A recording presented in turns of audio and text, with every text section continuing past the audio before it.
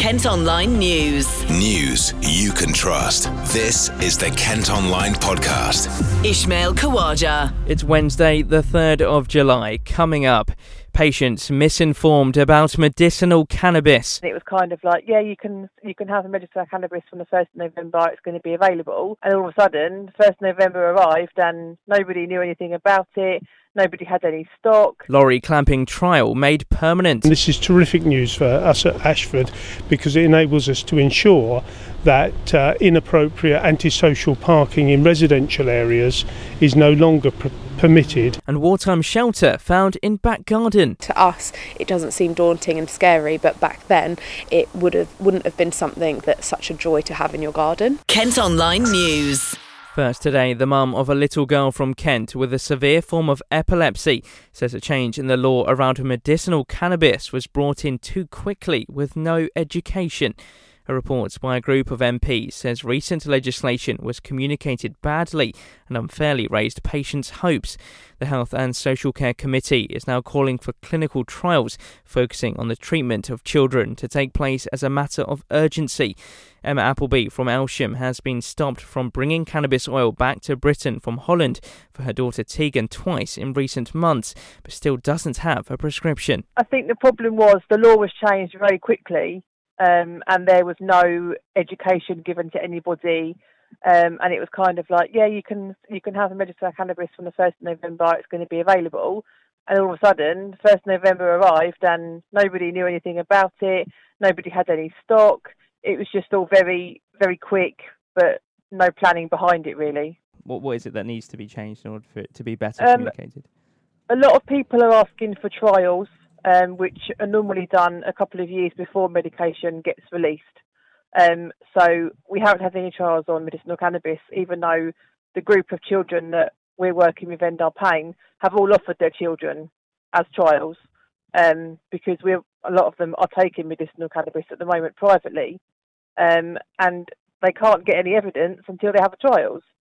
So it's very difficult if they're not going to take our children as trials, then how can we prove it works in a trial, if that makes sense? So you feel that the process itself hasn't been well put together from the start, and these trials, obviously, if they were to be put in place, would ensure a smoother transition?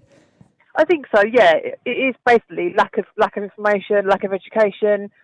It is a new drug, but it's proven in some cases that it helps. For Tegan, it definitely helps. She's gone down from 300 seizures a day to a maximum of about 10. So that might still sound like quite a lot in one day, but from 300 to 10 is a massive, massive improvement. And not just in seizures, but her quality of life is dramatically improved as well. And there's other children in the country that are using the medication that have agreed the same thing. Some of them are seizure-free completely. So, this is our evidence. This is our UK-based evidence at the moment. These children are either seizure-free or a massive reduction in seizures. Do you feel it's given almost a full sense of hope? Yeah, definitely. I was sure that when I fought so hard back in the end of last year when Tegan was poorly, when it became available, I was like, yes, brilliant, we'll finally have it. I had to fight to get Epidiolex. So that took me threatening legal action to get Epidiolex. I finally got that. When it stopped working and I asked for an extract of cannabis oil, they said they couldn't prescribe. And this was in April. So I was like, it doesn't make sense. How can you not prescribe it? It's legal, but nobody will prescribe. The issue I'm facing now is the funding. I've got a doctor willing to prescribe on the NHS that has said, I want to prescribe medication, but the NHS haven't agreed to pay for the medication, so they can't. Until I get funding agreed, nobody can prescribe. Kent Online reports. Elsewhere today, it emerged a teenager who fell from a bridge over the M20 was expecting a baby. 18-year-old Yasmina Howard from Maidstone died last October, 15 years after surviving a 7-storey fall in her mother's arms. An inquest into her death has heard she was 14 weeks pregnant at the time. Marvel have refused the Kent family permission to put an image of Spider-Man on their son's grave, saying they don't want their characters to be associated with death. 4-year-old Ollie Jones from Barming, who was a huge fan of the superhero, passed away last December from a rare genetic disease. His dad Lloyd says they're gutted at the news. The parents of a mentally ill man who's been forced to move hospitals more than 100 times in 11 years, so they want him brought closer to home. 47-year-old Mark Varian was admitted into psychiatric care in 2007 and is now at a clinic in Northampton, 150 miles from his mum and dad in Broadstairs. The Kent and Medway Partnership Trust insists they support patients and their families when they're moved out of the county. A trial scheme of clamping lorries to stop them parking in parts of Ashford overnight has been made permanent. Almost 3,000 HGVs have been caught on the A20 between Charing and the Drovers roundabout and on 4 industrial estates since the scheme started in October 2017. The government have now confirmed the first trial of its kind in the UK can continue indefinitely. Harry's been chatting to Paul Bartlett, who's the deputy leader of the council. We received a letter on Friday confirming from the Department of Transport that the lorry clamping scheme has been made permanent, and this is terrific news for us at Ashford because it enables us to ensure that inappropriate antisocial parking in residential areas is no longer permitted, and we can charge £150 release fee for lorries that do that. And given the expansion that's going over at the truck stop, is the message now that, you know, there is no excuse, you have got somewhere to go? That's exactly right. And the Department of Transport were very clear that other towns in Kent will be able to do a similar thing if they have similar lorry parking for lorries so that they can pull off the road. And it's very important for lorry drivers that there are facilities because they have to follow the law and stop driving after 9 hours. And that survey that was done originally and the stats that came back from the trial and subsequently from that, it was quite staggering to show just the scale of it. If you could just kind of remind me what was found from that. Yeah, so we clamped nearly 3,000 lorries, and it's an extraordinary number over an 18-month period, and it just shows the size of the problem and how disruptive it was for people's lives in Ashford. They were blocking drives, they were acting irresponsibly, they were creating litter, and often staying for a whole weekend, so arriving on Friday, leaving on Monday morning, and it wasn't good for the quality of life of people in Ashford. And, you know, everyone, well, not everyone, but lots of people will be looking into us to say, well, it's foreign lorry drivers, they'll do what they like, but that isn't the case. It is everyone that's unfortunately taking part in this. Yes, that's absolutely right. We find UK and foreign lorry drivers equally, and it's very similar. It's very dissimilar to the system that the police operate on speeding lorries on the M20. Now, the big difference between Ashford's scheme and the moving traffic violations which are enforced by the police is that the police have said that they will not fine lorries who speed or tailgate on the M20 where it's down to 2 lanes for Operation Stack. And I think that's dreadful, and I think the police should learn from the example of Ashford. And just finally, how much of a change or how much of a benefit will it make now that, as you say, it has been made permanent?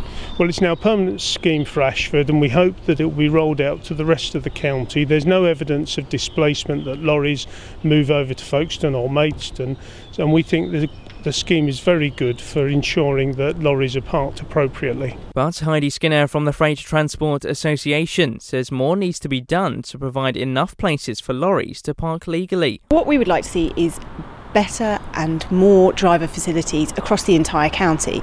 We know from government studies that there's over 1,000 spaces that are required in the county. So we appreciate there has been an increase in the Ashford area, but what we want to see is more across Kent and across the entire country. And on you wanting more spaces across the county, the Deputy Leader of Ashford Borough Council is now kind of saying, well, use us as an example and we should now roll this out for the rest of the county. That, given Kent's kind of role in the freight world, that seems, but to you, does that seem quite a scary proposition that they're proposing now to do what they were doing in Ashford, but everywhere else in Kent as well? Well, what we would like to see is the facilities first, and then we can have a conversation about additional needs with clamping, because it's absolutely vital that we have more facilities in the county. These drivers are doing a wonderful job. You know, freight is touching every part of the county, north, south, east and west. So it is vital that we have the facilities first, and then we can look at the schemes as they come on board. And do you think this scheme is helping or hindering essentially just people going about and doing their business, because obviously there's the side of things that affects residents' lives, is what they say, but then ultimately these guys are going out and doing their business, but then they have to stop somewhere eventually. Yeah, it's mandatory for drivers to take breaks, and it's vitally important that people realise that. If we want food in our supermarkets, if we want medicines to reach our hospitals, then we need freight to move across counties and the country. So we do need to put these provisions in place, and as I said, we want to see more drivers' facilities in place before we have those clamping bans. Kent Online reports. The family of former Gillingham boss Justin Edinburgh have said a memorial service will take place later this month. The 49-year-old, who managed the Gills for 2 years from 2015, died in June after suffering a cardiac arrest. A service will take place at Chelmsford Cathedral on the 16th of July. Kent County Council will have to wait at least another month to get back their £263 million pension investment with an equity fund. The authority is among those with a stake in Neil Woodford's fund, which was locked after bosses tried to withdraw their money amid concerns over its poor performance. It's feared further delays are also likely. Work started on testing the land along the route of the new Lower Thames crossing that will eventually be another road link between Kent and Essex. Nicola's been finding out more from the Development Director for the crossing, David Manning. We're going to be undertaking ground investigation at over 700 locations along the length of the route, spanning from Kent all the way through Thurrock and Essex. And the ground investigation will typically consist of tests to determine what the soil's like and what the water conditions are like beneath the feet of the project. And we'll be certainly going down and investigating the soil down to depths of around 100 metres. And how important is this phase? Getting a real clear understanding of the ground conditions and how they'll behave when we construct Lower Thames Crossing is really important. We're going through the planning application process for our project at the moment and looking towards submitting our planning application soon. For this, we need to have a really robust set of assumptions around the ground conditions as part of our planning application. And for those of us driving around Kent, maybe in that area, or if we're travelling over to Essex, what might we see? Is it going to be very obvious that you're there doing some work? No, not really. The vast majority of the ground investigation will be undertaken on private land. And our priority is to absolutely have the smallest impact on the communities and the environment. There will be some traffic on the roads, but we're really going to keep that to a minimum. What do you do once you've got all of those test results? You say that's going to be going on until kind of the end of this year, and you've got 700 sites to look at. What's the next phase after that? So once we've got all the test results, we'll go back and re-look at our design and make sure that we have the most robust proposal as possible as part of our planning application. We're absolutely focused on delivering a scheme in our planning application that can be delivered safely, to budget and to cost. I presume this is all designed to try and prevent there being any problems further along the line when the actual construction of the tunnel takes place. Is that right? Can you kind of spell it out in layman's terms for us? Those of us who haven't ever built a road or kind of planned a project on this scale before, because it is quite an epic challenge, isn't it? Absolutely. The more we do now to develop the solution and get it right, the better chance we give to contractors to deliver this project without any interruption. We're absolutely focused on getting Lower Thames Crossing open for traffic by 2027. Now, of course, this tunnel isn't just going through land, it's going underneath the River Thames as well. So how do you test the ground under the Thames? So towards autumn this year, we will be having barges in the River Thames that will be undertaking both intrusive boreholes where we drill down through the riverbed and test the soil, but we'll also be doing geophysics, which is radars, which will actually go and give us a clear photograph of what the ground conditions are like. So we will be testing across the land and the river. OK, so that's something we may see a little bit later on, that you will actually have some barges out in the Thames, and that work will be taking place then? Certainly, yes. Our website, lowerthamescrossing.co.uk, is a really important information portal for anyone that's interested about the project, or anyone that wants to get in touch and know more about this phase of ground investigation. On there you can find contact details as well to come and speak to our professionals. And we're out on site, and we're welcome to speak to any members of the public that want to know anything else. Kent Online News. Plans for a multi-million-pound regeneration project in Canterbury have taken a step forward. The Riverside development will include a 5-screen cinema, bars, restaurants, student accommodation and almost 200 affordable homes. The company behind the proposals has now exchanged contracts with the City Council. Construction is due to start in the autumn and should be finished in 2023. A group of Morris dancers from Rochester are joining a march on Parliament later this month to protest a change in the early May bank holiday.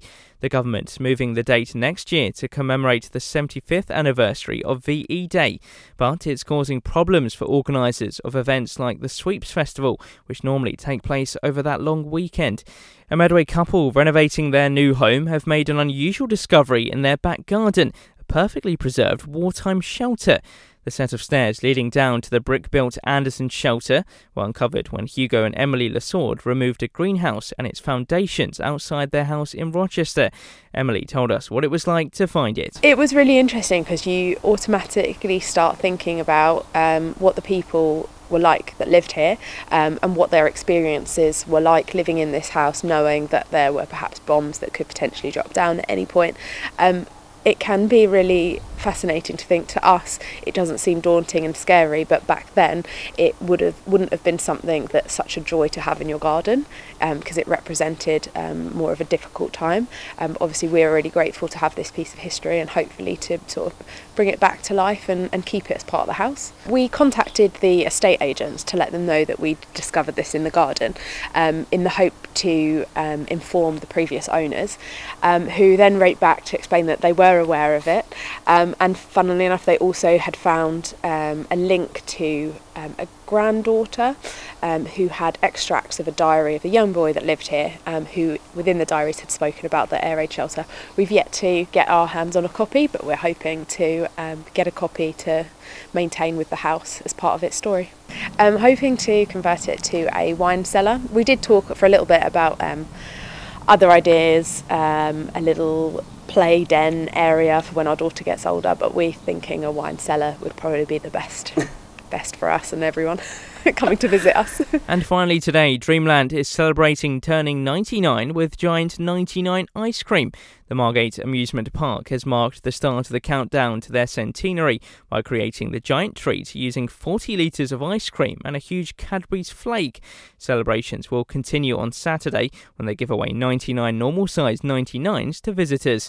That's it for now, but for more news throughout the day, you can head to kentonline.co.uk. News you can trust. This is the Kent Online Podcast.